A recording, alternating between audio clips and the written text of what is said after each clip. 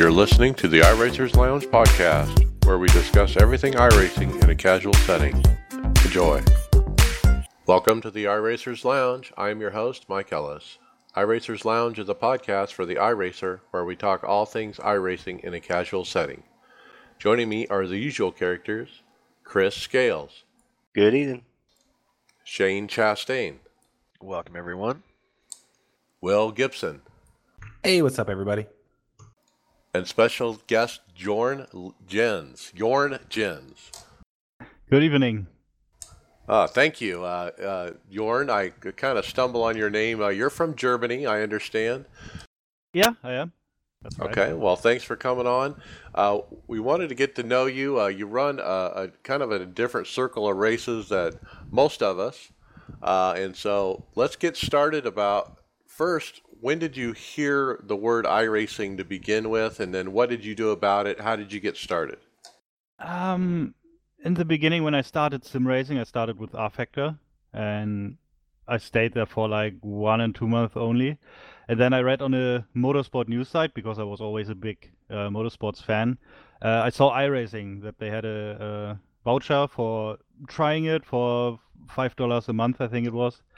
And then I gave it a try, and that was back in 2010, and then I stayed basically until now. All right, great. And so tell us what you're running right now on a regular basis as far as series go. I know that you finished up in the World GT Team event it was run earlier this year, but what are you running now? I was running in the GT series. I was just reserve driver. I started as that into the season. Then Jake Hewlett and Yoni Takan both dropped out because of some injuries they had.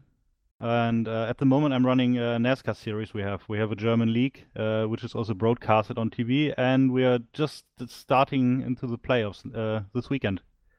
Okay, very nice. That sounds like fun. Now, I was looking at your stats page and I always look at overall winning percentage.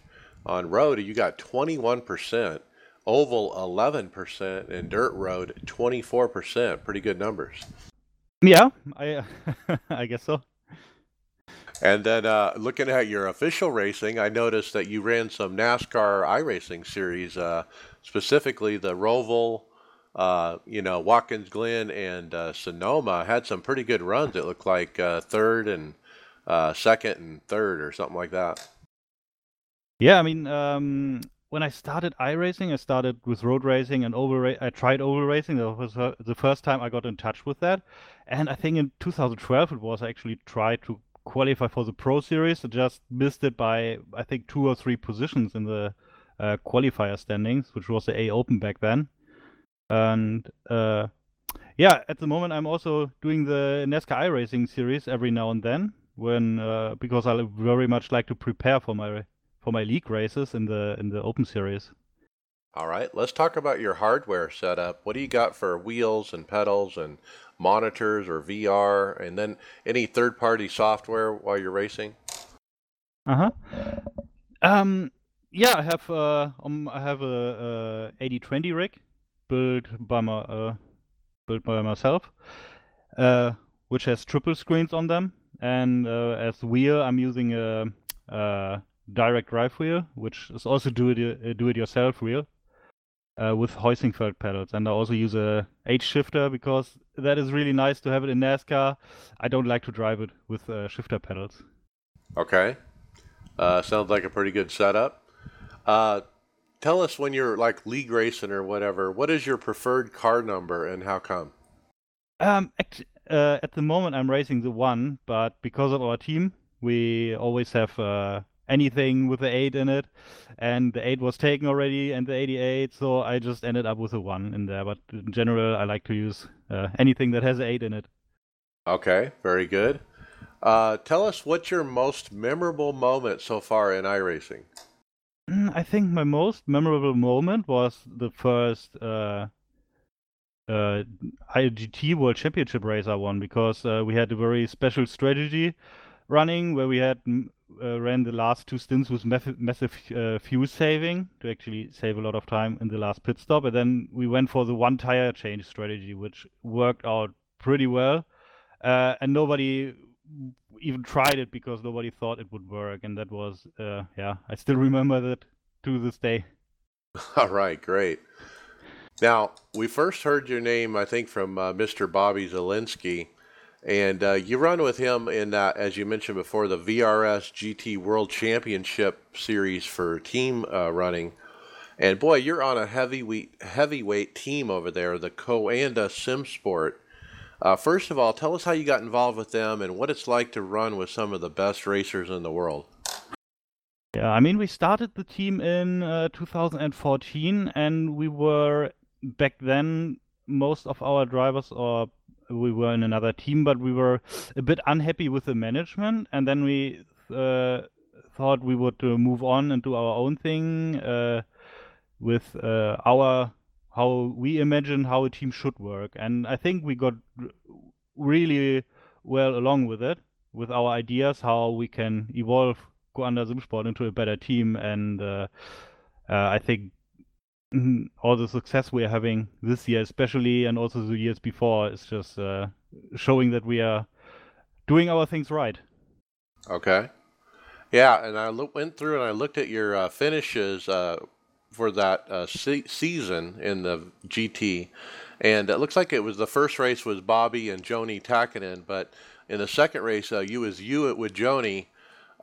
He got P23 there, and then 17th, 28th, 35th, and 19th.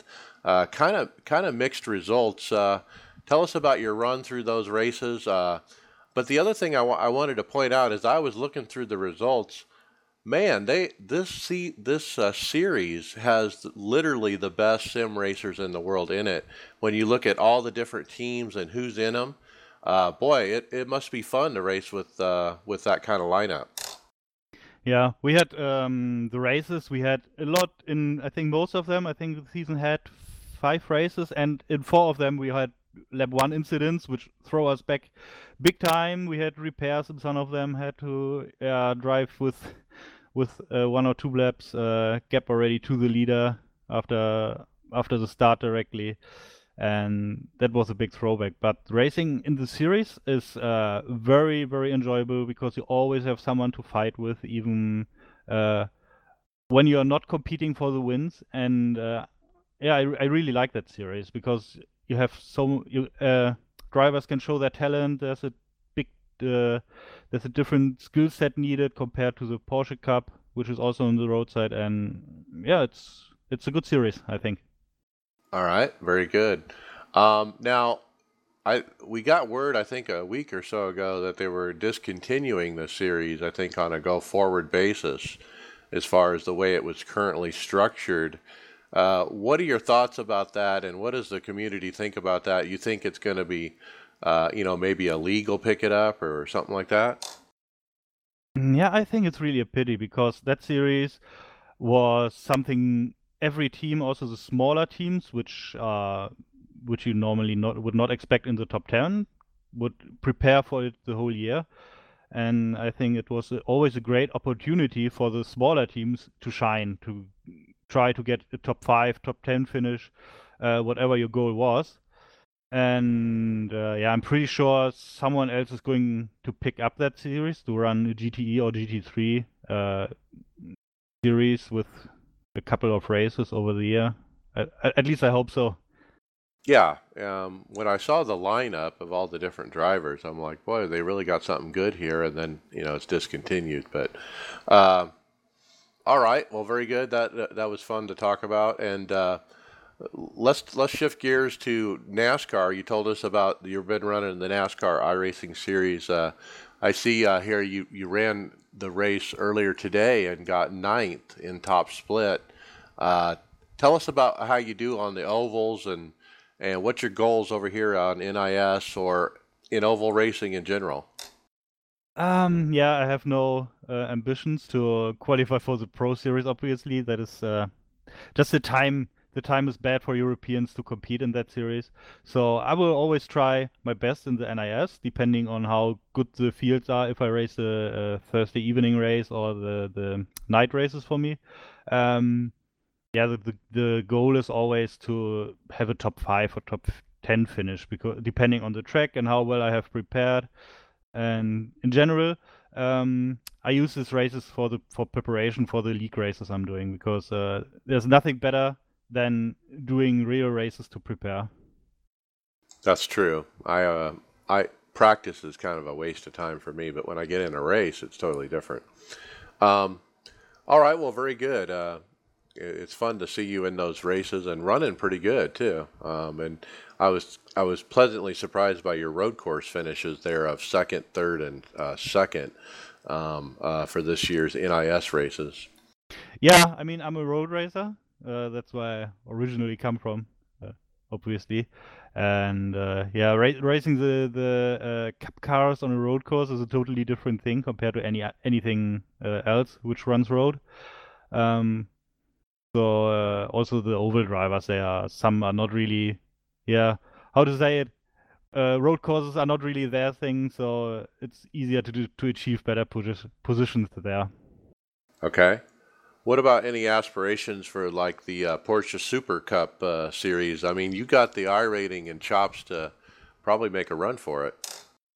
Yeah, I must see, because the tire model which iRacing had the last 2 years did not fit my driving style at all. I need to have a stable car which I can push and drive over the front wheels, which was not possible at all. And yeah, let's see what the new updates are showing to us.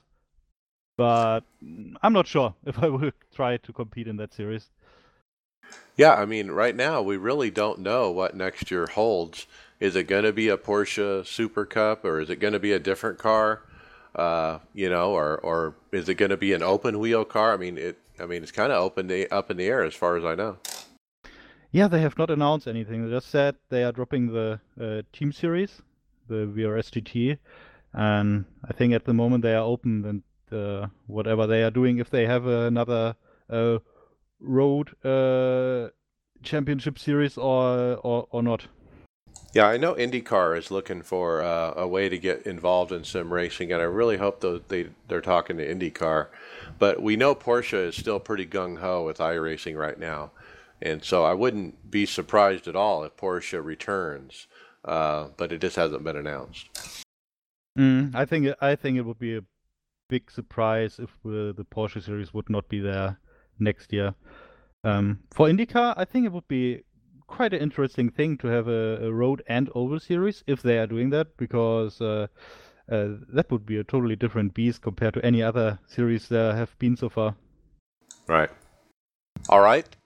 Next up, tell us some advice for up and coming racers who want to be involved in a team like Coanda SimSport. I mean, how do you get noticed and get recruited for something like that? Where should they be running? What kind of car and events should they be running to get noticed by you guys? I think you will most easily get noticed by the teams in the races which they are also running in, because then they have a direct comparison to your driving, and how fast you actually are. And I think that is how we got most of our drivers, because I think any of them which we recruited in the last years have competed against us on the track and impressed us. All right. Yeah, you guys got a pretty good lineup over there. We've talked to a bunch of your teammates here on the show, and sure glad to have you on here, Jörn Jens. Tell us about how people can follow you if they want to see your races. Do you do any Twitch, or are you on social media or that kind of thing? I'm not really a social media guy, and I'm also not streaming, so I think the easiest way is just to spectate the iRacing races or watch the broadcast. Yeah, it's always fun to watch a top split of the NASCAR races. So get in there, guys, and see how Jorn's doing. He had a pretty good top 10 today. So, all right. Well, thanks for coming on. That was a hard race because I had some hardware issues. I couldn't get in gear when I was lined up in the pit lane, so I had to start from pits and had to start the race 4 laps down, and that was a hard fight to get back onto lead lap and then to a top 10 finish. Wow, that is a hard start, but a good recovery, that's for sure. All right, well, thanks for coming on today and talking to us. We're going to get into topics. First, we want to mention iRacers Lounge podcast is a sponsor of the Podium Esports Oval Series. They run Xfinity and trucks on the same track at the same time. Check them out. Let's talk preview for this coming peak finale at Homestead. It's going to be a Thursday on NBCSN, broadcast nationwide. And iRacing put up an article previewing the 4 drivers running for the championship. And this is like NASCAR. They're all basically even on points, and then whoever wins of the 4 or is ahead of the other 3 wins the championship. So what do you guys think about this lineup?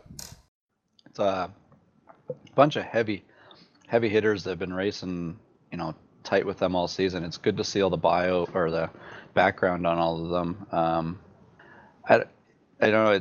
I'm interested to see. I don't know if I'm more interested to see how the broadcast goes than the actual race, like to see who wins the championship. But that's just me. I want to see how this actually gets promoted, and it'll be interesting to see who gets that championship.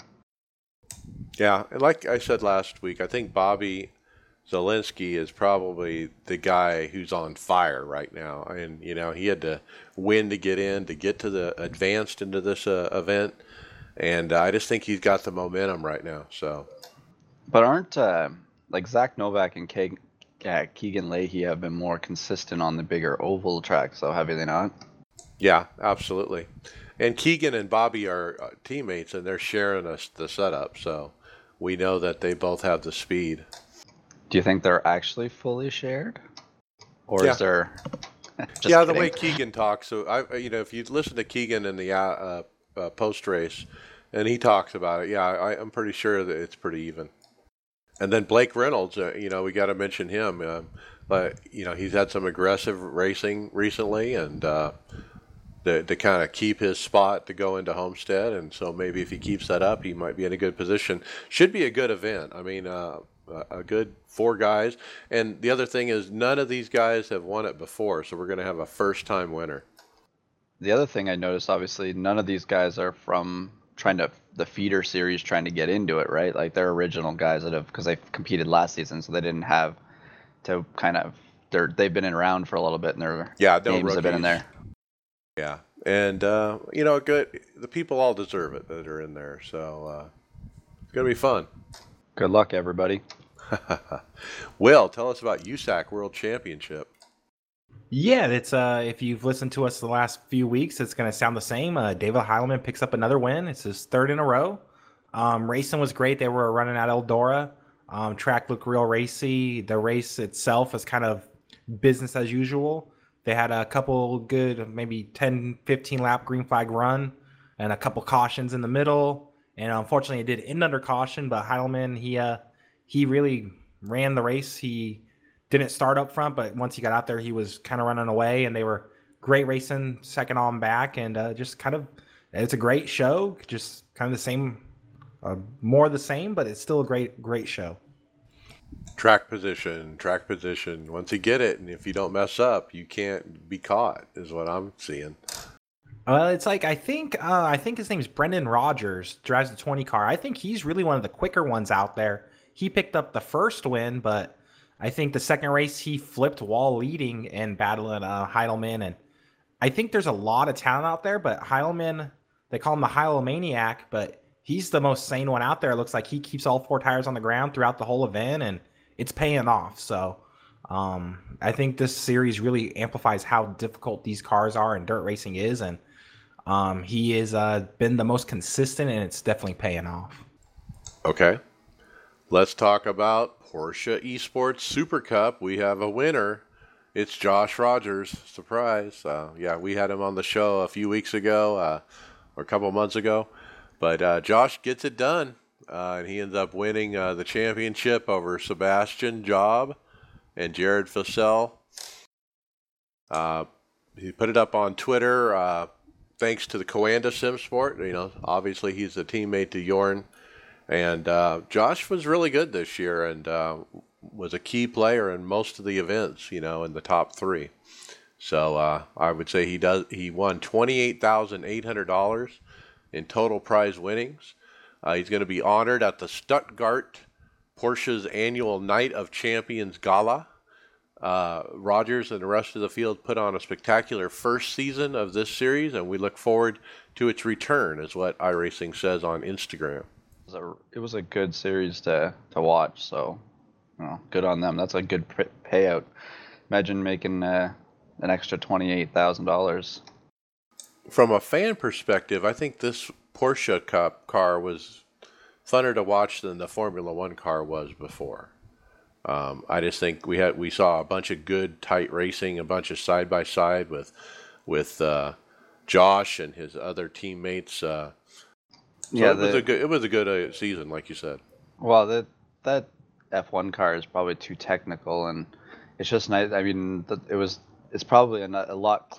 Those are a closer knit series and closer knit racing by those cars because of the power they have. It's a lot different than the aerodynamics and stuff that are dealt with the F1 car, right?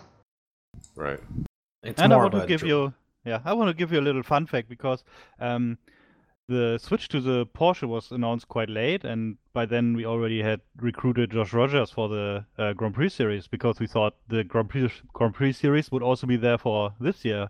And if the change to the Porsche would have announced earlier, I think he would not have even been with us because we had enough GT drivers or Cup drivers, and we recruited him especially for the Grand Prix series. So we are quite lucky, I guess, in that way. Yeah, I mean, you guys did a great job. Josh obviously was a standout, in most of the races this year.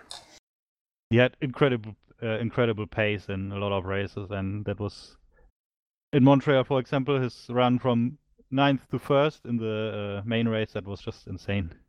Yeah, I want to say Montreal, no, maybe most sport it was. But there was one race I really enjoyed when he was like side by side with the one guy for a long time, for almost 2 laps or something. All right, it was a good race. All right, let's keep moving. Greg, let's talk about Dale Jr. Download. So I love listening to this Dale Jr. Download, and I like the passion that and the ideas that come out of Dale Jr. He's perfect for the sport. And he's always been that way, and the way he talked, he had Marcus Smith as a special guest this week, and they came back, circled back to the whole North Wilkesboro scan project, and it definitely, the way that they were talking, that whole segment got me. I was kind of really enjoying it while I was driving in my truck, but it looks like this project's actually gonna take off. Like they're gonna go and do this.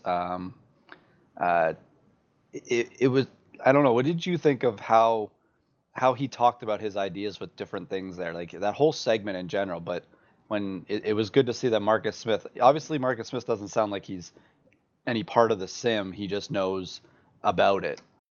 Yeah, and you gotta know who this guy is. He's like probably the 3rd or 4th most powerful person in the industry, because he owns half of the racetracks out there. And so he's got a lot of clout, and he's actually the owner of the North Wilkesboro track. And so, he's the guy who could shut it down or let it happen. But he's definitely on board for what's happening. It is very infectious, Dale Jr.'s attitude about it, and the way he described the project and how it came about and how they were talking about it. And they called Steve Myers, and they were talking about Steve Myers and all the people he knows and all kinds of stuff. Well, and I guess their Twitter and all their social media lit up of different companies that would come out and help and all that stuff that were going off on that to help clear the shrubs and all the debris and stuff on the track. Obviously, Marcus Smith is the son of Bruton Smith, right? Yeah, that's what. Right. So that's how he's. It was a really good interview. I think his guests each week keep ramping up, and they just be getting better. But Dale had also talked about in the same podcast that he started a second account, basically because his old account, he kind of feels like he retired it as where he was when he left iRacing. So he's been off for a while. His rig is going to be ready soon. So he started a new account under this, I guess it's Dale Jr. Did he say, I think he said it was Dale Jr. again, did he not? He did say that. Yeah, I But was wouldn't it wondering be if like he was Dale going to Jr. say 1? Dale Earnhardt 2 or... I bet he's got the kind of clout where iRacing can be like, yeah, we'll just put this one away separately. But- he's Joe Blow or something.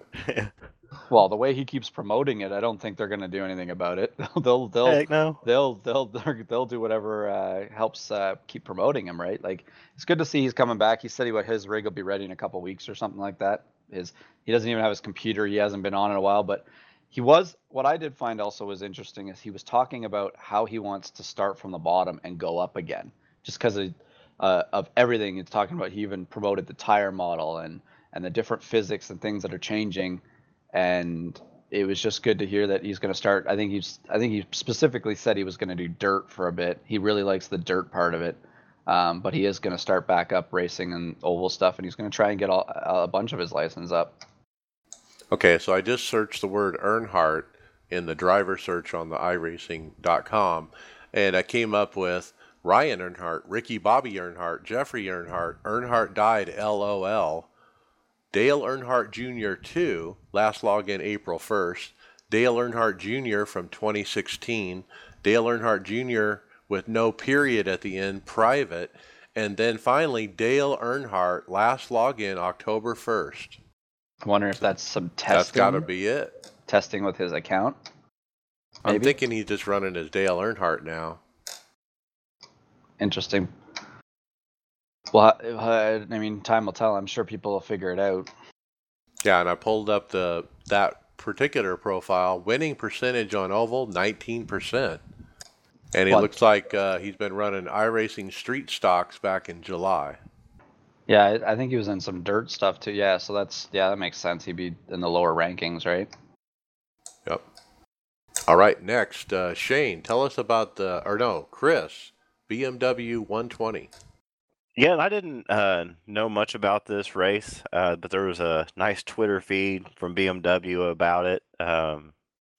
Guess it went on last week, and they had tweeted out congratulations to Maximilian Winnig and Maximilian Benecke on winning the BMW Driving Experience 120 at Road Atlanta. And like I said, I don't follow this much, but what stood out, because I don't follow this much, what stood out on this for me was the fact that I was reading this this Twitter feed from BMW trying to figure out if this was a real race or if this was iRacers, or if it was an iRacing race. You can't tell, huh? No, because it was that good. I mean, the cover, I had to see that watermark to know that it was fake, because the racing was really, it was good. The commentary was awesome. Yeah, those two guys named Max, I think they're the Max Benecke. That's the guy who's the highest I rating on road. And this was, like I said, this was BMW's Twitter feed. So before the race, BMW is promoting this, and they even have a tweet saying, "Look, our guys sim race 2 iRacing," and then they tweeted about it all through the race with updates. And so it kind of shows they've taken notice. Obviously, besides sponsoring the series or the race. Yeah, we talked about this one last week that was happening. I don't remember the prize package, but it was pretty good. All right, Will, we got an iRacing member spotlight, Tanner McCullough. Yeah, iRacing posted up a video on all their social media. It's a member, Tanner McCullough. I think I pronounced that right. He's running the Nissan GTP. It's the Camel Nissan. It's kind of like an older prototype, but it shows him running it around Monza combined. So it's really kind of showing off the car. Some racecraft. There's some good racing there, and the track and some historical facts about it is I think this is the first time I've ever seen a video of this nature, where it kind of just shows off a member and some of the content. But it was good content they put out, and kind of shows off a car they probably don't sell too often, not raced a whole lot, but it still provides some great racing and great iRacing content. I love the look of this car. It's like a wedge you would split wood with. That's an interesting way to look at it. And It's this like track too. I mean, the video kind of highlights this track, the Monza combined circuit. But man, is it fast! Those guys are flying around the straight sections, or The thing with these cars is, whenever we watch those top 10, they always have one of these cars with the Camel series. Or that Camel series seems to actually, produce good racing. So obviously, this car has a following that definitely produces some good racing. Now, isn't Tanner McCullough the guy who puts up sets for free in a Discord group? I think it might be the same guy. I'm not sure. Not sure either. All right, let's keep moving. I got the next one. Hell of a time in Charlotte for the Roval. Parker Kligerman brings in his esports team to the Roval to watch the race. We've got some tweets here from Parker and Logan Clampett with some pictures.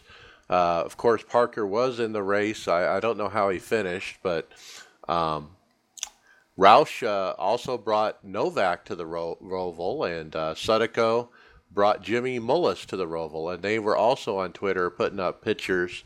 Looks like a bunch of the guys got together that were there, and what a motley crew when they have a group photo there. Austin Dillon and Allmendinger, they brought Reynolds to the Roval as well. Brandon Reynolds, or Blake Reynolds, I mean, was also there and hanging out with Austin. They actually got to go in the Xfinity winner's circle with AJ Allmendinger because AJ won the race. And they got a photo in the victory circle with AJ. That's pretty cool. So a bunch of perks for these peak guys, man. That's pretty nice to be invited to the NASCAR races. All right, Shane, tell us about tankers. Yeah, so tanking or sandbagging, I guess it goes on in iRacing. People wanting to get their iRating down to get into lower splits and then, I guess, try to beat up on the little kids. And this comes from the forums, a guy talking about how he likes to get in a race and then withdraw nearly immediately, and he loses 80, 70 or 80 iRating each time. And the staff reposted that and then let everybody know that if you do that, you can be suspended, and they may also put you in the highest division in the next season. What? That's new. I haven't heard that part before. That comes straight from a staff member. Nim Cross Jr. is the chief steward of iRacing. See, I'm going to admit this, obviously, hopefully. This is what I did to go back down when I was off for 2 years, so I could, build myself back up. Obviously, I went back. I'm up in the higher splits now, like we're in the split 1 and split 2. But this is, we see this in some of right when the season ends. We were talking about this the other day. There's some people that do this purposely each time to get into a different division. I don't agree with it. I did it. For me, when I did it, it was pretty much just because I was rusty and I was coming back after 2 years. I did not want to be at my 4,400 iRating when I did it. I wanted to go back and start my way up, and now working my way back through. And the sims change. It's kind of like the Dale Earnhardt, but I don't want to start a new account. I wanted all my tracks and stuff. So maybe there's good and bad. Like if it's someone like, I don't know what you think. If someone else is in my position and wanted to start over, would there be a way to get in contact maybe with iRacing to try and get that done somehow if you've been off for 2 years or a couple years? Reset you to rookie? Well, it seems like there needs to be, because the other side of this is that the 4,400 iRating people, especially on Oval, wouldn't have wanted you there either. Right. I definitely agree. I was not in that class, and I'm not in that class anymore either still. But at that time, I was running probably the original tire model when I left, or a couple of tire models in, and we didn't have the content that they have. Here's the question, though. So you lowered your iRating so you could start over, but then did you smoke them and win the division in that lower division or not? No. Well, there you go. So in the spirit of it, you didn't violate the spirit of it, in my opinion. I think you have to look at the totality of circumstance. What this forum thread's kind of talking about is that guy who has a bunch of iRating and he goes way down and then he wins it and he wipes everybody out and he's winning every race. That's what I think they're really targeting here. Well, and the guy in the post is trying to sell it like a strategy too. Like he'll do that every hour, entering a race just to back out of it, which is ridiculous. I mean, it's blatant sandbagging for the purposes of beating up on people. Now, what's interesting is this new part that Nim says where they can also place you in the highest division the next season. And so, what do you think about that punishment? I mean, maybe the guy was in second or third division, and he tanked to 7 or 8, and so they put him in 1. So you got to remember, the division placement isn't going to have anything to do with your race placement, because you can be in Division 1 and still have a bombed iRating like the guy would, but you'd have no chance to make any points against anybody you're competing against either. See, I agree with that, Shane. What the penalty needs to be, and I don't think it's possible for them, they need to place him in the highest split. Always. So he's always the 34 car in the highest split, or the number 1 car in the highest split. And just to prove a point. But I don't think it's possible. I don't think it's possible to put you there, right? Well, the other side of that is that the guy's a troll, clearly, and you probably don't want him racing in the top split anyway. Now, if he could race in the top split, he wouldn't be tanking his iRating. Do you think he's now under they've kind of highlighted his name to watch what his moves are the next little while? I imagine he's sitting on a ban. I'm guessing he probably got a personal email from Nemcross after that. There's almost got to be too many iRacers for them to properly police this, unless there's some kind of alert they get if somebody, say, loses 500 iRating in a week or two, or right. I try not to. Algorithm. I personally try not to. It's hard not to worry about my iRating and just my racecraft and how I'm personally doing and let it fall in place. I mean, I would rather lose against the best than just drop my iRating and beat a bunch of people up that aren't as good. If that's what this user wants to do, I mean, why are you here? Just are you trying to be a better racer and have fun racing against the best, or are you just trying to pump stats, and yeah, get that win count up, and who cares if you're in bottom split, Well, on iRacing side, I imagine they could probably look at laps completed versus entries, because that guy must have a ton of entries and no laps run. Yeah. We got a bunch of developers at iRacing. I'm sure they have some kind of algorithm that can run a report, once a month and highlight some people. Well, let's put it this way, the guy that did say that in the last couple of days hasn't done what he was talking about. Yeah. I can't go back any further, but that's a pretty stern warning from Mr. Nim Cross, so. He doesn't have a very high iRating or safety rating, so I don't think he was worrying about being up in higher splits. All right, let's keep moving. Chris, tell us. We got a poll. Would iRacing have suspended Alex Bowman or Bubba Wallace for what happened at the Roval? Yep, iRacer John Philip Dubois posted that up in the forums, asking just that, and the results were 45% yes, 33% no, and 22% said it was a racing deal. I don't think it was a racing deal. I think he, but interesting question. I think my take would be. Bubba, I don't know that you could suspend him, but if it was on iRacing, he would have had chat access to. Yeah, chat ban. Yeah, so you probably would have had a chat ban, but as far you can't throw any kind of your blue drink at anybody on iRacing, so he'd be safe there. But I think Bowman, he probably would have either got suspended or probably at least a warning, because he's Alex Bowman, so he probably wouldn't have any kind of record. Probably he probably would have got set. Yeah, I think a chat ban for Bubba, and I think Bowman, definitely would have got, either a stern warning or a sit down for a week, because it was pretty intentional when he turned Bubba coming up out of that last chicane. Yeah, I think he even admitted it. I think he even said it was because Bubba was flipping him off and he wouldn't stop. So pretty interesting. I was kind of waiting to see if Nim Cross would actually weigh in on the forum thread, but he didn't to let us know for sure if the pollsters got it right. But I think they got it right. That would have been great if we could get the final word. We need to get emojis in chat so we could really flip people off and see what they do then. Oh. Well, if you think if they were talking about flipping off and it actually could be in the car, it's something that iRacing would obviously had to add to the sim, so it would have to be allowed, right? Outrage, like an angry face with a red face. Well, what would you think about? I mean, obviously we have chat to say, go by. What would you think if you could actually motion your hand out the window like they do, like saying thanks? I mean, obviously no one pays attention. It's just a little thing in iRacing, but I mean, we say it over the chat instead, right? I flip off race control anytime I get a 1x off track in my sim rig, so I'd probably get punished at some point. I thought it would always be cool if you could push a button and you put your hand up outside the window net to let air come in. All right, let's keep moving. Next up, a bug alert. Grass skid marks on the tarmac. Martin Krejcirek posted up a picture of running the Nissan GTP at Mount Panorama. On the pavement, there's a big old grass kind of skid mark, and you can see the grass and dirt clods in it, and it's kind of an odd look.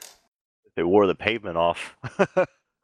And then later down in the thread, somebody else posted up some pictures of pavement skid marks in the gravel or in the dirt.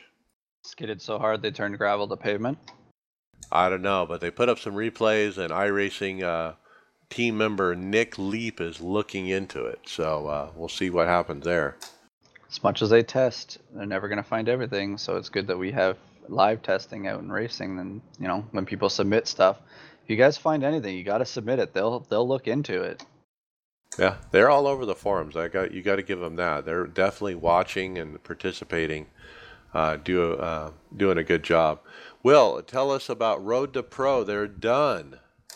Yes, we got our top 20, which will be racing in the Pro Series this winter with the bottom 20 of the Peak Series to set the Peak Series grid for next year. But yeah, no, the Road to Pro is done. It looks like I didn't really recognize any names on here, to be honest. Possibly Adam Gilliland.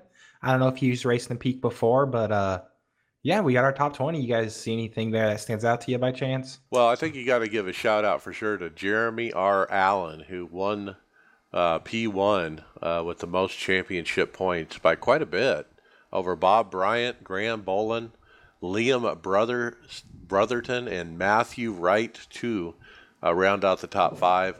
Yeah, Brian Blackford, he used to be a Peak driver. I think he finished 8th. Justin Bolton in 11th. That guy used to be a truck driver for a while in the truck series. Yeah. Some of the things that are interesting, though, if you look at the stats, like he had 1 win and 4 top 5s. Like he obviously was in high splits to get good championship points then. Yeah, you got to have the I rating to go with it, or it's not going to work. And then what's interesting, look down at the cutoff line, P20, Alex McCullum 3, barely gets in. On the outside looking in, Zeke Torgensen in 21st, David Shutt, Garrett Maines, Mitchell Hunt, Nicholas Morse don't make it. That's got to be grueling. Well, and Jeremy, his oval, I was just checking his I rating here. Yeah, he's got a 7,300 I rating. Yeah. So it says 1,041 drivers participated in the series, and 12 weeks were counted. And I think you have to go back about 3 or 4 pages before you see people that aren't getting the all 12 weeks. So I was only 1 week. I think I participated once, and that was Atlanta. I think I did a few, but then my schedule changed. That's a long series. When did that start? Like March? Well, I think it was. Well, I would have been around when they were at Atlanta. Would it not have been? Because it's every 2 weeks, February, right? March, somewhere in there, I thought. But yeah, and it's just finished, so. And so now they got to run the B car. So that was the truck, and now they got to run the B car in the Pro Series. So the people that weren't top 20 in Peak, they have to run this B Series with the top 20 from this truck series. One of the few things that stuck out to me was how high the incident count seemed. It seems like to have incident numbers that high, that's about 4 race average for everybody, give or take a little bit. And a lot of these guys didn't have perfect races, I would assume at that point. That must have been a very competitive series for them to have that many incidents and still be able to get up there. Well, congratulations to the top 20. I mean, you guys Had a long season. You earn it. Good luck going up against the peak guys. It's going to be cutthroat. All right. Next up, Shane. Thanks to Alan Pajari for the invite to Winter League. Yeah, so there's a Winter League after I guess NAIS is done, and we've got a couple of Tifosi members in there. David Hall and Brent McCoy are on the members list already, and the description is a group of good, clean drivers in a very competitive league for the off season. Yeah, I am invited too, but my schedule is not going to work out. They run the Cup car on Monday and a B car on Thursday. I think I'm going to run the B car on Thursday with these guys. Brent and David, though, are going to lead the charge for Team Tifosi, though. Thank you to Alan for inviting us to get involved. I actually helped Alan start the Winter League maybe 5 years ago or whenever it started. And then he's kept it going. Alan actually was the guy who helped me start this podcast as well. And so we do appreciate him inviting us. When you look at Shane, look at the driver list of the people that are on this league. It is a who's who. Tons of peak drivers and ex-peak drivers, a bunch of guys with high I rating. It's going to be very, very competitive. It says good group of clean drivers. How did David and Brent get there? Well, they got invited. It is an invite-only kind of league. Damn. So pretty cool. Thank you to Alan. All right, next up, Juan Montoya posted up, well, it was actually WFGamer.com, who Montoya is affiliated with. They do the world's fastest gamer thing. And they did a video and a feature article, so to speak, about Montoya and how he has used simulators since he started in Formula One way back in 2001. And he talks about how now he's using the simulator helping his son, Sebastian, make it through the ranks. He indicated Sebastian will be going to Europe to run road cars next year. And they're using the simulator to train for that. And he talked about lap times. And he said on the slower cars, Sebastian can actually keep up or surpass his speed. And he seemed kind of amazed by that. Pretty cool. All right, Chris Scales, we got a patch released earlier today. Yep, this morning, iRacing patched the sim. A few noticeable changes, nothing huge. But they did have a fix for visual effects. It fixed an issue with motion blur that could cause crowds to render incorrectly. I hadn't seen that one myself. There was multiple tweaks to the new damage model. A couple of virtual reality updates. They improved the chances of virtual reality starting up correctly when both HDR and anti-aliasing are enabled together. Using HDR with VR is not advised due to memory and performance implications, and often requires more than 4 gigabytes of GPU. However, the simulator now allocates the necessary resources early and makes sure it never resizes them. So it is now less likely to encounter a failure during loading or after due to resize or loss of focus. So less crashes, hopefully, for some of those guys. And a new option, fully wait for sync equals 0, has been added to the Rift and OpenVR sections of the renderer dx11.ini file. The default value of 0 is most useful if you can maintain a very high refresh rate in VR, as it can actually help shave a little time off each frame without much detriment to control lag. However, if you are unable to maintain the refresh rate and are often dropping frames, you might achieve slightly less control lag by altering this setting to 1. It is more advised to reduce settings by reducing or disabling anti-aliasing, turning off mirrors, post-processing, 2-pass trees, shadows, and maybe even reduce pixel density below 100% to help your PC better maintain the refresh rate. There's no better fix than a fast frame rate. Basically what they're saying is it's really important in VR you want to have that 90 frames per second. If you have to turn off some of the other bells and whistles, do that to have the 90 frames per second. This is another way to try to achieve that. this is another option they've added, but it sounds like you want to kind of turn off those bells and whistles first before you go to this INI file and make this change. But it's important. I mean, you can, if you're dropping frames in VR, it might not affect your racing, but it could make you feel sick for the next whole day. I mean, so it's an important thing, turn off some of that garbage if you need to. Make sure you have a good refresh rate. Fully wait for sync equal 1 is what you would turn on for that. And the other part was don't run HDR if you're on VR. Yeah, I've heard some other people say that too. It sounds like that's and I don't think it gives you much of an improvement either, from what I've heard in most of the headsets. Okay, and then a few changes on the car. Dallara F3 adjustments to the V7 tire. Yeah, that one's my jam. They've gone ahead and given us tire warmers for the start of the race, and they're not really tire warmers. They're meant to get up to a temperature of like a pace lap or a parade lap.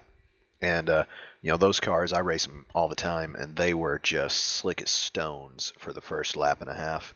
And I ran a race earlier, and they're still plenty slick, like you'd expect from cold tires, but not nearly as bad as it has been. Okay, good. Do you have a visual on the tire warmer, or it just raises the temperature?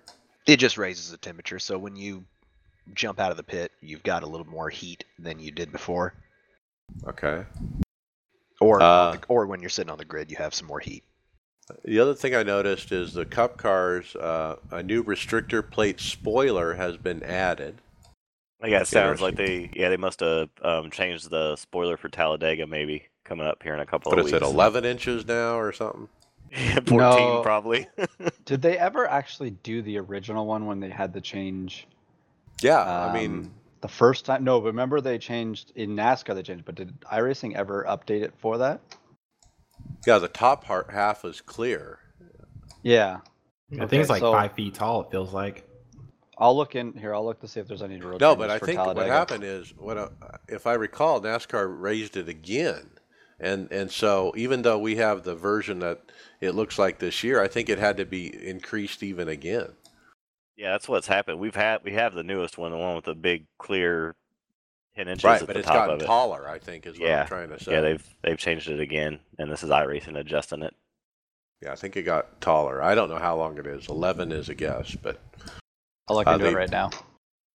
They disabled pit crew animations at the new Circuit de Barcelona for some reason. I get some serious frame drops at that track. I think that they, it's new, and I think they went out of their way on the detail and maybe overshot just a touch. So my speculation, and that's all it is that that's for performance to bring in line with other road circuits. Yeah, something about that front pit straight with all the buildings there. I take a big frame rate hit as soon as those come into line of sight. It's definitely a performance issue there. Okay, and then Homestead, a few updates to billboard signs, minor texture issues with lights, and some additional Musco lights at the end of pit road. Probably cleaning that up for the NBC broadcast. That's exactly what I was thinking. They're getting it ready to, anything that they found, they're trying to just polish it up. Right. All right, let's keep moving. Shane, thoughts on Dirt Pro broadcast? Yes, so these are some thoughts brought in the forums by, is this our Will Gibson? Yep. Maybe Will should have took this one. Maybe he should, because he's got 4 good paragraphs of thoughts on the matter. Well, tell us what this is about, Will, briefly, because we need to get the hardware. Yes, I don't like talking about my own posts sometimes, but I just kind of put a long written thing up there. Just some things I think they could improve on. Not really to bash what they do. I think it's a great show, but just ways to improve it. I think some of the commentators actually chimed in and kind of agreed with some of the points I made. Basically making not rushing the heat races in the B mains as much. Some of the best action is in those, and they really have no time to recap or play replays. It's just next. Another thing is try to bring the drivers into the commentating booth. There's a lot of downtime for those guys between heat races, and I think it could really help show off the drivers' personalities and give some more insight into what you're seeing out on track. And then the final thing was be more transparent as far as the officiating goes, as far as who's banned and why.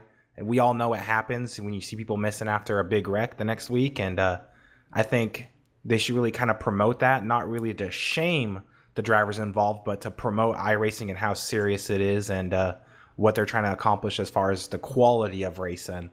And I just kind of put my post up there to see what some of those guys thought and got some good feedback. And I just kind of want to make it better. I think it was good, Will, because it opened the discussion, and people like Chase Roudman, who is one of the announcers, agrees with most of your points, and other people brought up another very good point about a single camera location.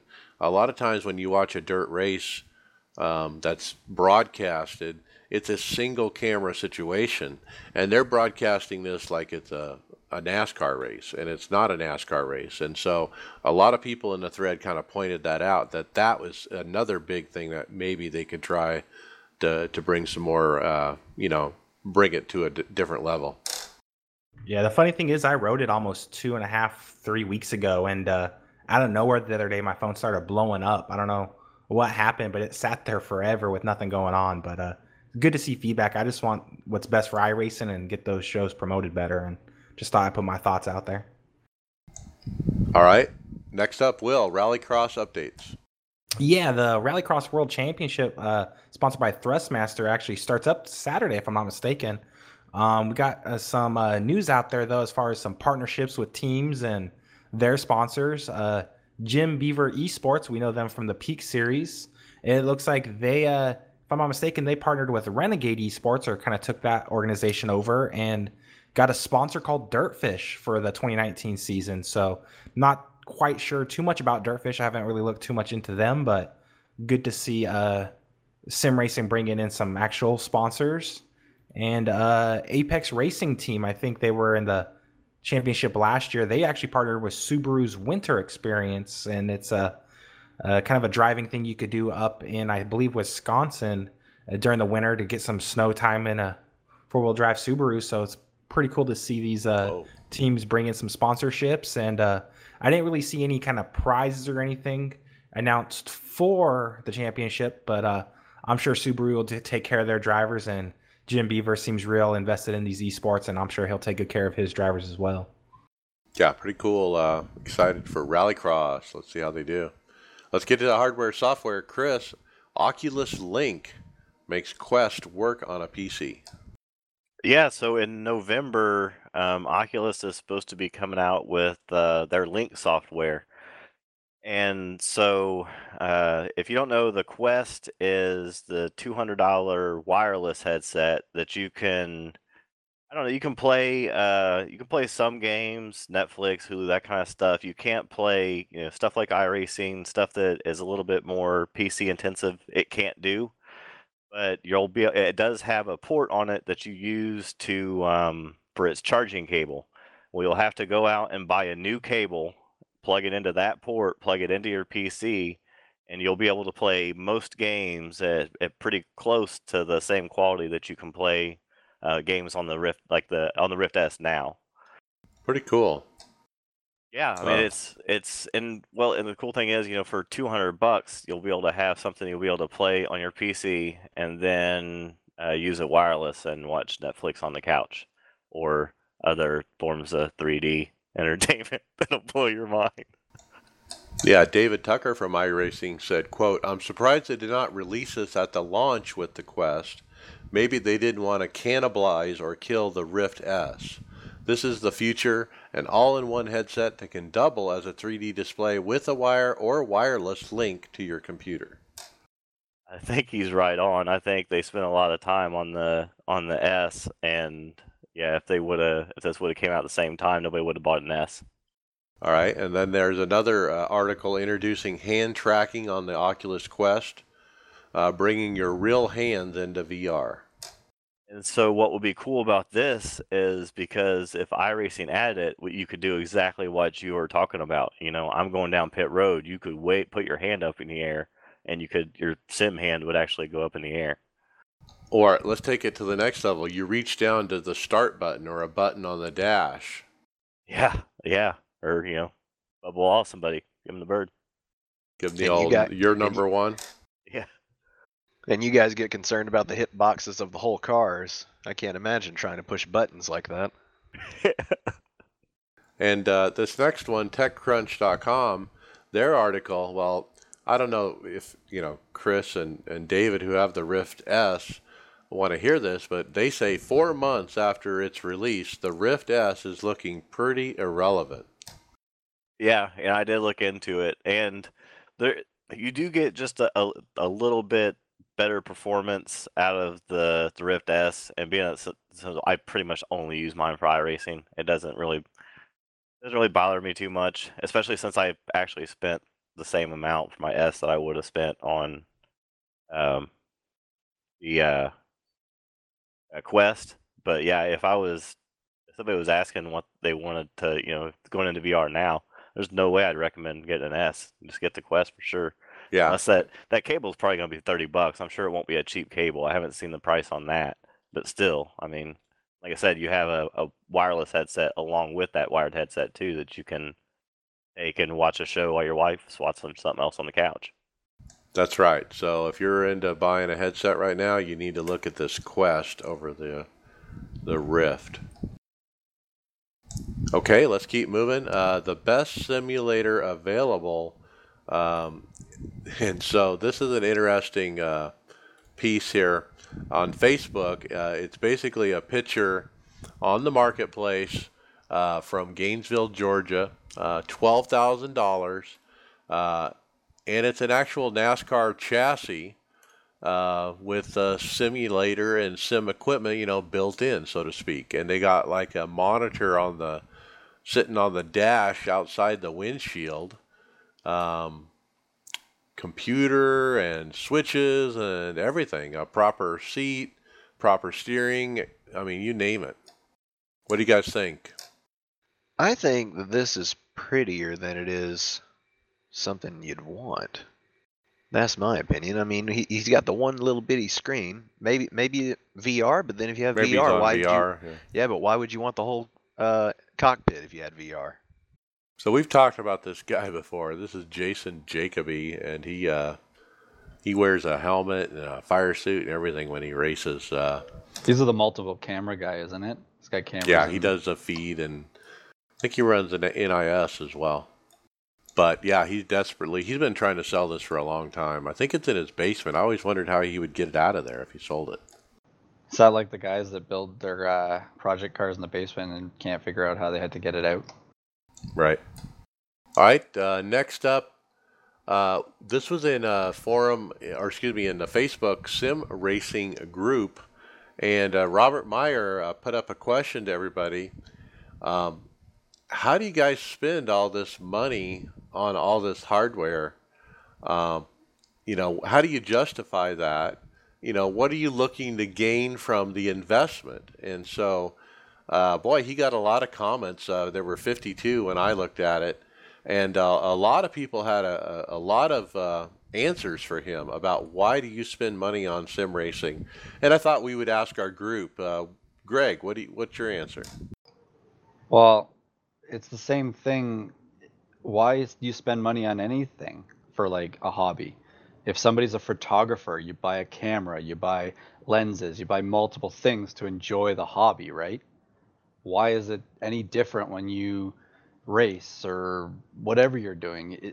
For me, racing and being part of this team and doing that stuff, the reason I buy this stuff is just it's I guess the best word is a release for me. It's something that I love to do. I don't do a lot of other things besides, I work 50, 60 hours a week. Yeah, I drive for a living, but I have no problem coming home and sitting in my rig.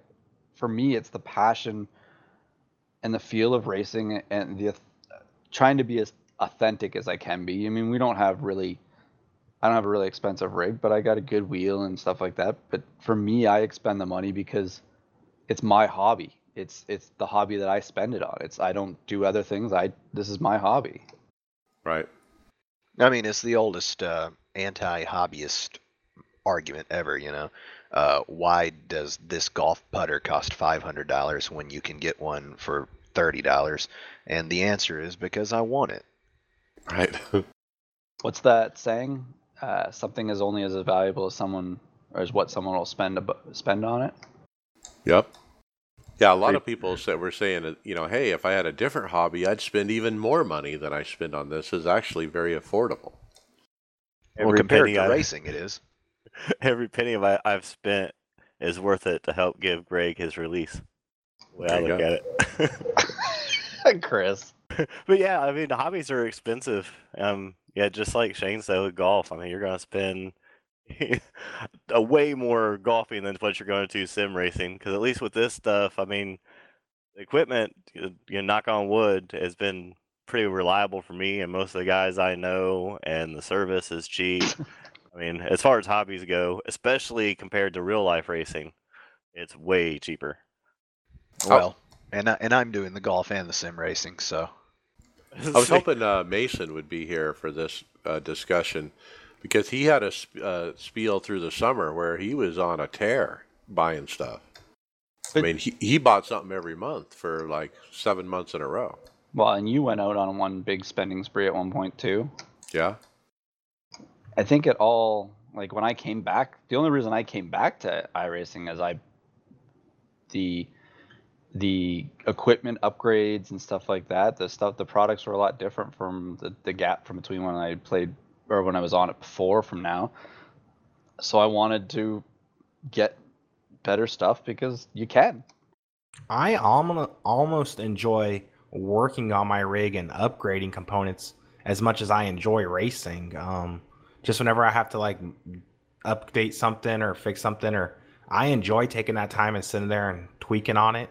I know I'm just as fast with my old G29 wheel as I am with my AccuForce wheel, but I enjoy having the more realistic experience, even if it does sacrifice a little bit of speed on track. And it's a good, fun hobby. It could be more expensive if I wanted it to be. If I hit the lotto today, right after paying off my house, I'd be buying sim gear. So I think it's just one of those things. I think you enjoy the hobby of it. You don't have to spend money on it, but you like it and you enjoy it, and you just go about it. It's just what it is. Yeah. It's hard to justify a $1,400 steering wheel, to somebody who doesn't do it, but I, didn't think twice about it, so let's keep moving.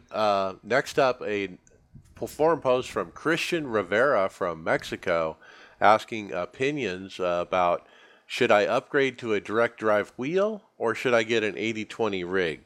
And he can't afford to do both, so which one should he do first? And so it was a poll. He got 79 votes. 70% said get the 80/20 rig before you get the wheel. Now, he has a wood setup.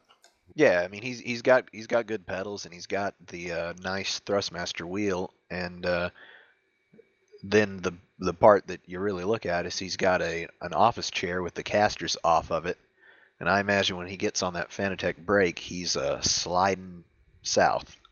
So the cockpit's important so you can really brake correctly, right? And you have that pivot point of your back and your legs against the pedals. I mean, just to get comfortable even. Like that. I mean, he's up in the air. Yeah. And I think if you read through the thread, most people were recommending the cockpit before the wheel, because you try to mount a wheel to a desk or something like a desk, a direct drive wheel, it just doesn't, it's not going to work. It's too shaky. I think that this cockpit I have, the Obuto Revolution, is probably right at the limit of being stable enough for a direct drive wheel. Like when I hit the wall, if I crash at Dover, it's a big hit and the whole thing will shake, but it holds steady, but it still shakes it and rattles and so forth. It shakes your monitors pretty good, doesn't it? A little bit. The monitors are kind of leaning against the monitor stand is kind of leaning against the Obuto, so it does translate a little bit, but it's fine. But I think his setup, with wood and whatnot, that's not going to work. All right, let's keep moving. Shane, Derek Spears Design wants you to get good head from your WMR. Yeah, I mean, an exciting title to this story, but it's actually just a strap, an extra auxiliary Is this gonna strap help me for with my VR. release? Right. Yeah, you might pick this up, Greg. I mean, all it is a Velcro strap that goes across the top of your head to help stabilize your VR unit. Now, a thing I wonder about this, I tried out team member David Hall's VR once, and those things are so front heavy. I'm surprised that they don't counterweight them in the back like a night vision rig. So we covered a story once where a guy had a thing from above with a wire that kind of, held it up or took some of the weight off of his head. Well, have you ever seen these guys like, SEAL Team 6 type dudes where they've got the big military night vision and it sticks out, a few inches, similar to how the Oculus does off the front of your face. And to combat that weighing on their cheeks or pulling, or, making their neck hurt, they put a counterweight on the back of your head.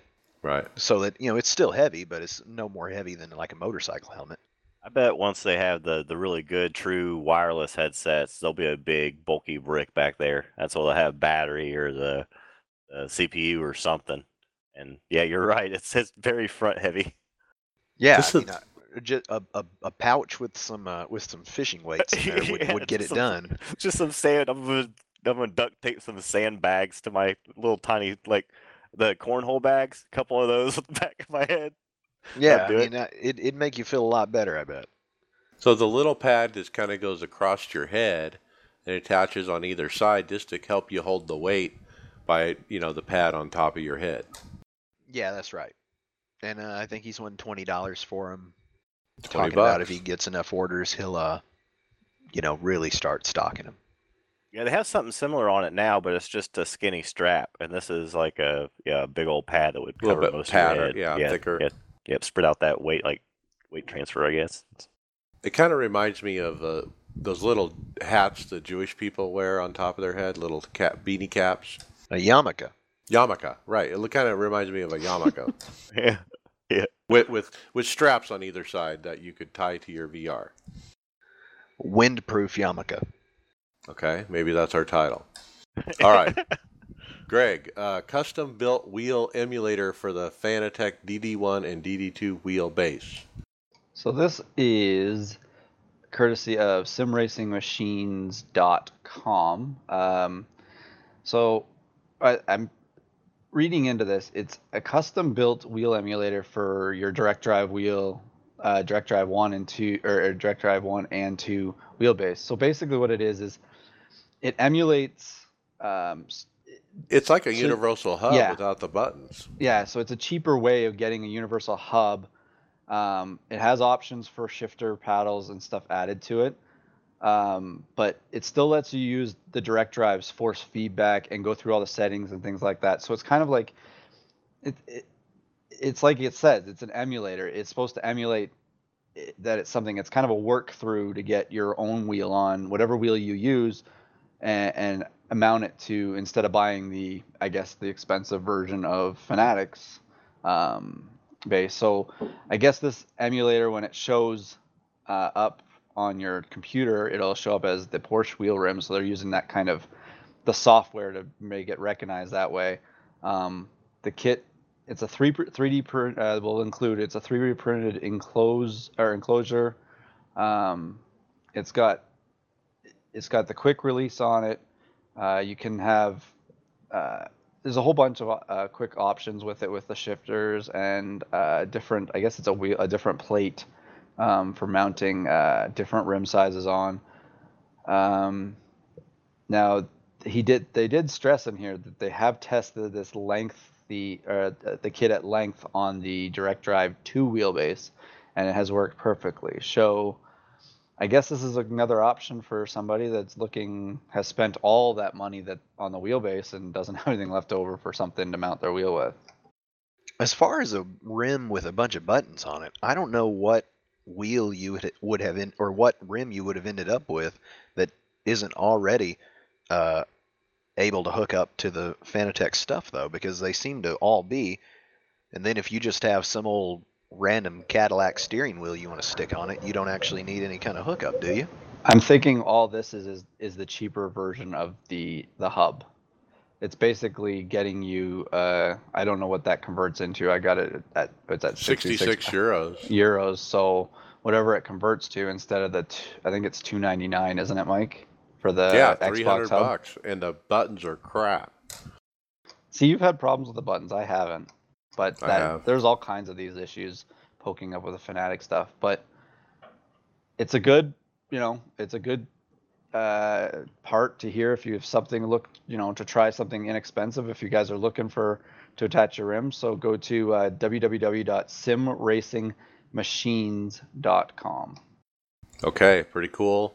If I had to start over and I knew what I knew now, I might try this before I try the $300 one, because it's only 66 euros, so might work just fine. Let's get into results next. Looking at finishing off the NASCAR iRacing Series at the Roval, Charlotte. I ran Thursday fixed with a new recruit, Adam Thompson. Adam actually DQ'd out. He was running 10th, but ran out of incidents eventually. He was definitely in the bottom split. I got P16. I spun off on my own a couple times, but had a much better race than the day before. Friday Open, Greg, you ran your event, P9, uneventful race. Yeah, it's that race. I did a 2-stop strategy, if I remember correctly, on that race, and I was stuck on that, and I ended up back where I was going to end up if I'd probably had done the 1-stop strategy. So I don't know what was better or not, but I'll take it. Move on. What do we got? 6-7 weeks left? 6 weeks, I think. Okay. It's always weird as we get down at the end of the season, you're like, what am I going to do when the season's over? Well, I remember last season I had the Old Bastards Racing League afterwards, but this off season's going to be interesting. Right. All right. And then next Sunday Open, David Hall ran a P8. He said he ran conservative and finished 8th. Sunday fixed, I got P6. Boy, what a good run. I definitely had some help with some people wrecking in front of me and stuff, but for me to finish 6th at a Roval, I was shocked, guys, and I came away from that event like I won the race. I was just like, this is probably my best run of the year. I'm very proud of it.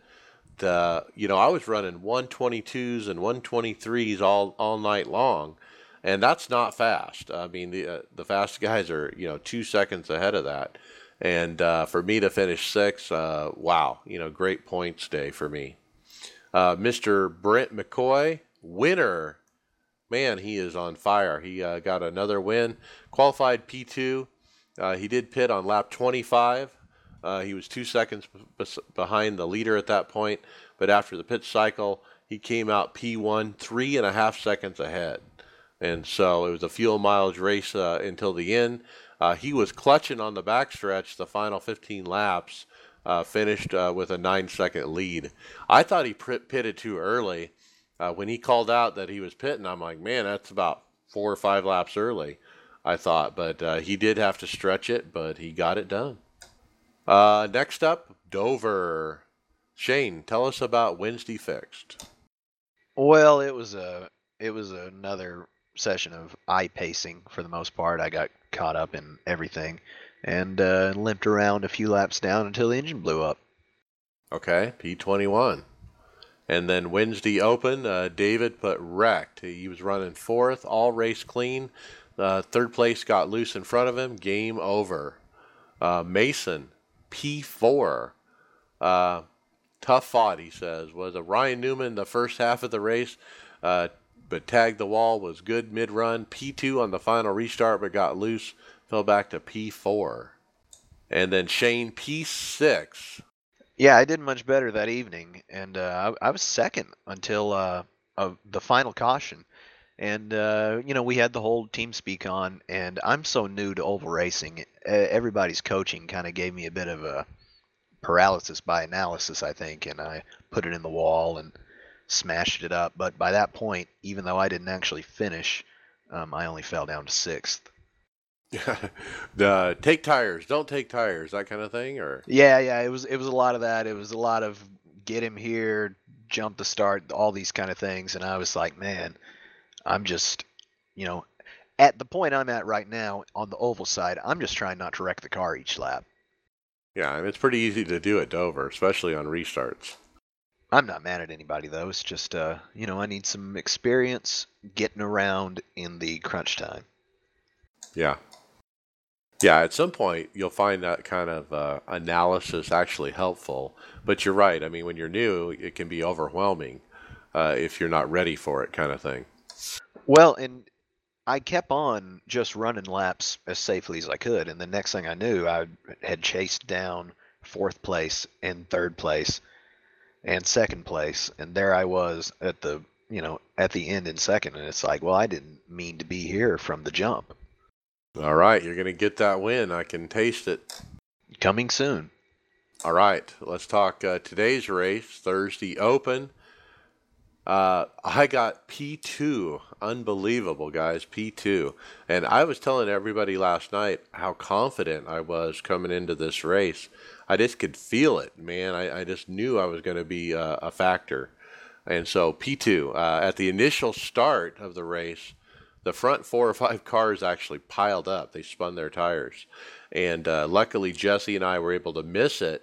But we were all a lap down except for like first place. And so as we were coming to one to go, the entire field from second on back had to be waved around. But anyway, I ran top 10 all day.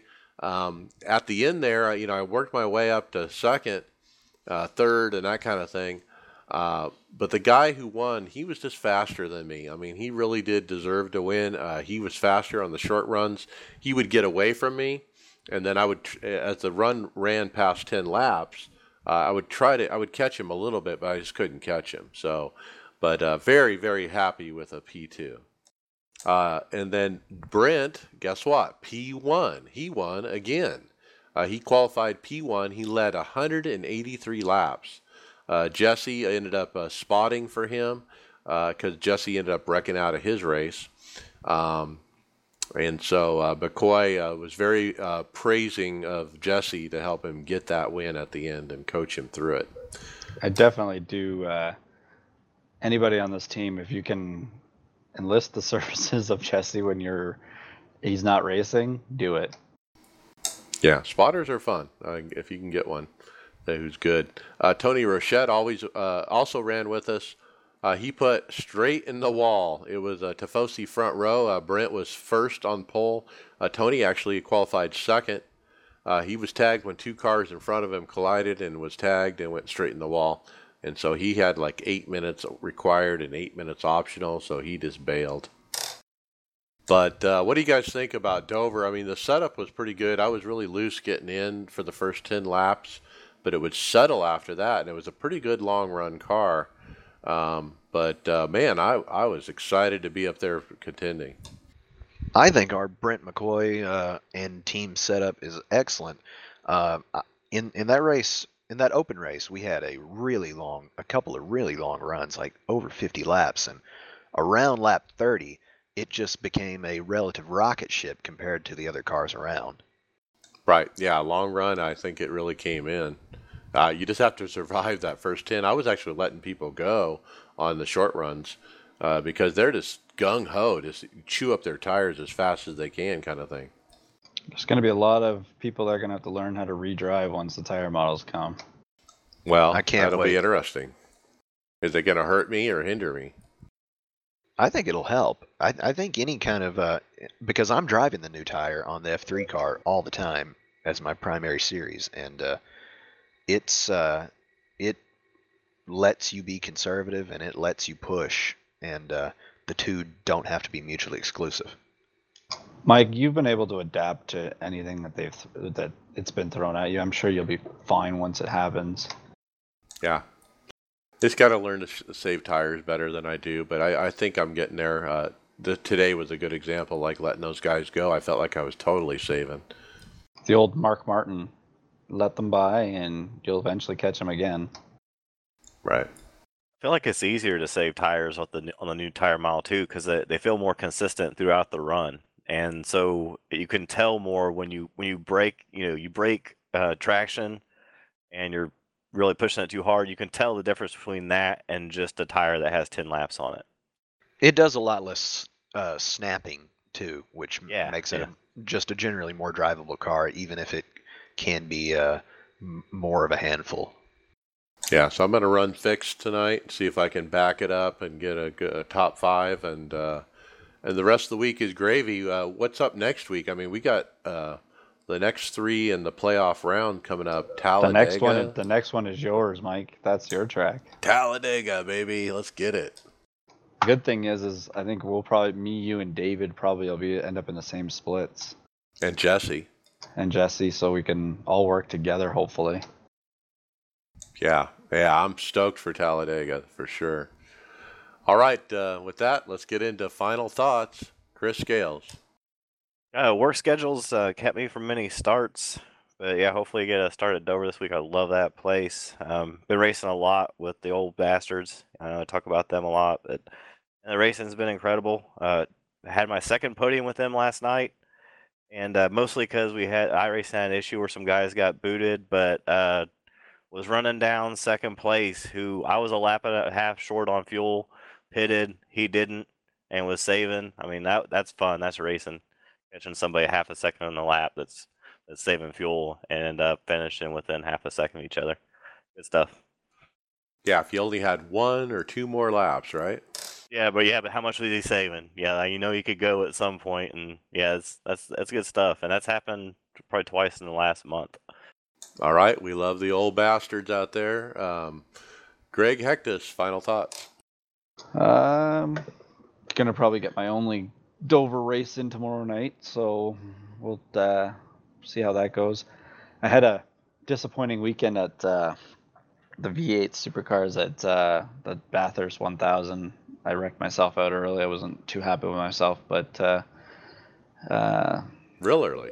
Yeah, real early. And there's another opportunity to do a Bathurst 500 that I got emailed to, so someone's putting on. So I might go and try and redemption of that, and it's not this weekend. I believe it's the following weekend. So a lot of laps at that old track. I felt good at it. Just didn't made one mistake on the grass, and that was enough. Yeah, if you just have one wheel off in the wrong spot, it's done, right? Yeah, it was like 25 seconds of damage. I didn't want to run around there and ruin someone else's races after I got it fixed. So I was just like, I'll try it again some other time. They'll just say you're tanking your iRating, right? I put some laps in. Oh, okay. You can't tank my road rating much more than it already is. All right, very good. Shane Chastain, final thoughts? It is odd to me that on the oval side podiums aren't a thing. It's if you're not first, you're last, and I really feel like that my mentality coming from more open wheel stuff really did me a disservice in my Dover finish the other day, because I was going to be happy just to get second or third. Right. But you got to win. That's the whole idea. Right. A second and third in NIS is nothing to, It's not a good laugh at. It's a good thing, man. Yeah, but the sentiment hit the Tifosi team on the team speak as total nonsense, and I can see why. Yeah. Now, if you didn't have the team and the team speak and you were just by yourself, it's a whole different thing. And so it can be a good thing. All right, well, let's keep moving. Will Gibson, final thought? I just ran with the iRacing or the Reddit iRacing League this week. I think Phil Linden was there along with, I think, David Hall. Had some fun doing that. No computer issues, so I'm going to give it another race this Sunday, make sure everything's running good, and try to get back in some official racing now. I'm a little more confident my computer ain't going to crash on me. Okay, very good. Hopefully you got past your computer issues. My final thoughts, man, Dover 2nd, I can't believe it. Roval 6, I'm just on fire, guys, and really confident. Like I said last night, I was just on cloud 9 going into Dover. I can't believe it. I actually pulled up my spring finishes, and I had a 7th in the spring. And so to come in here and get a 2nd, right off the bat, I'm really happy. Boy, Talladega coming up. That's my bread and butter, boys. Let's get some more wins and ride out this year on a high note. So, and with that, we'll see you on the track. Later.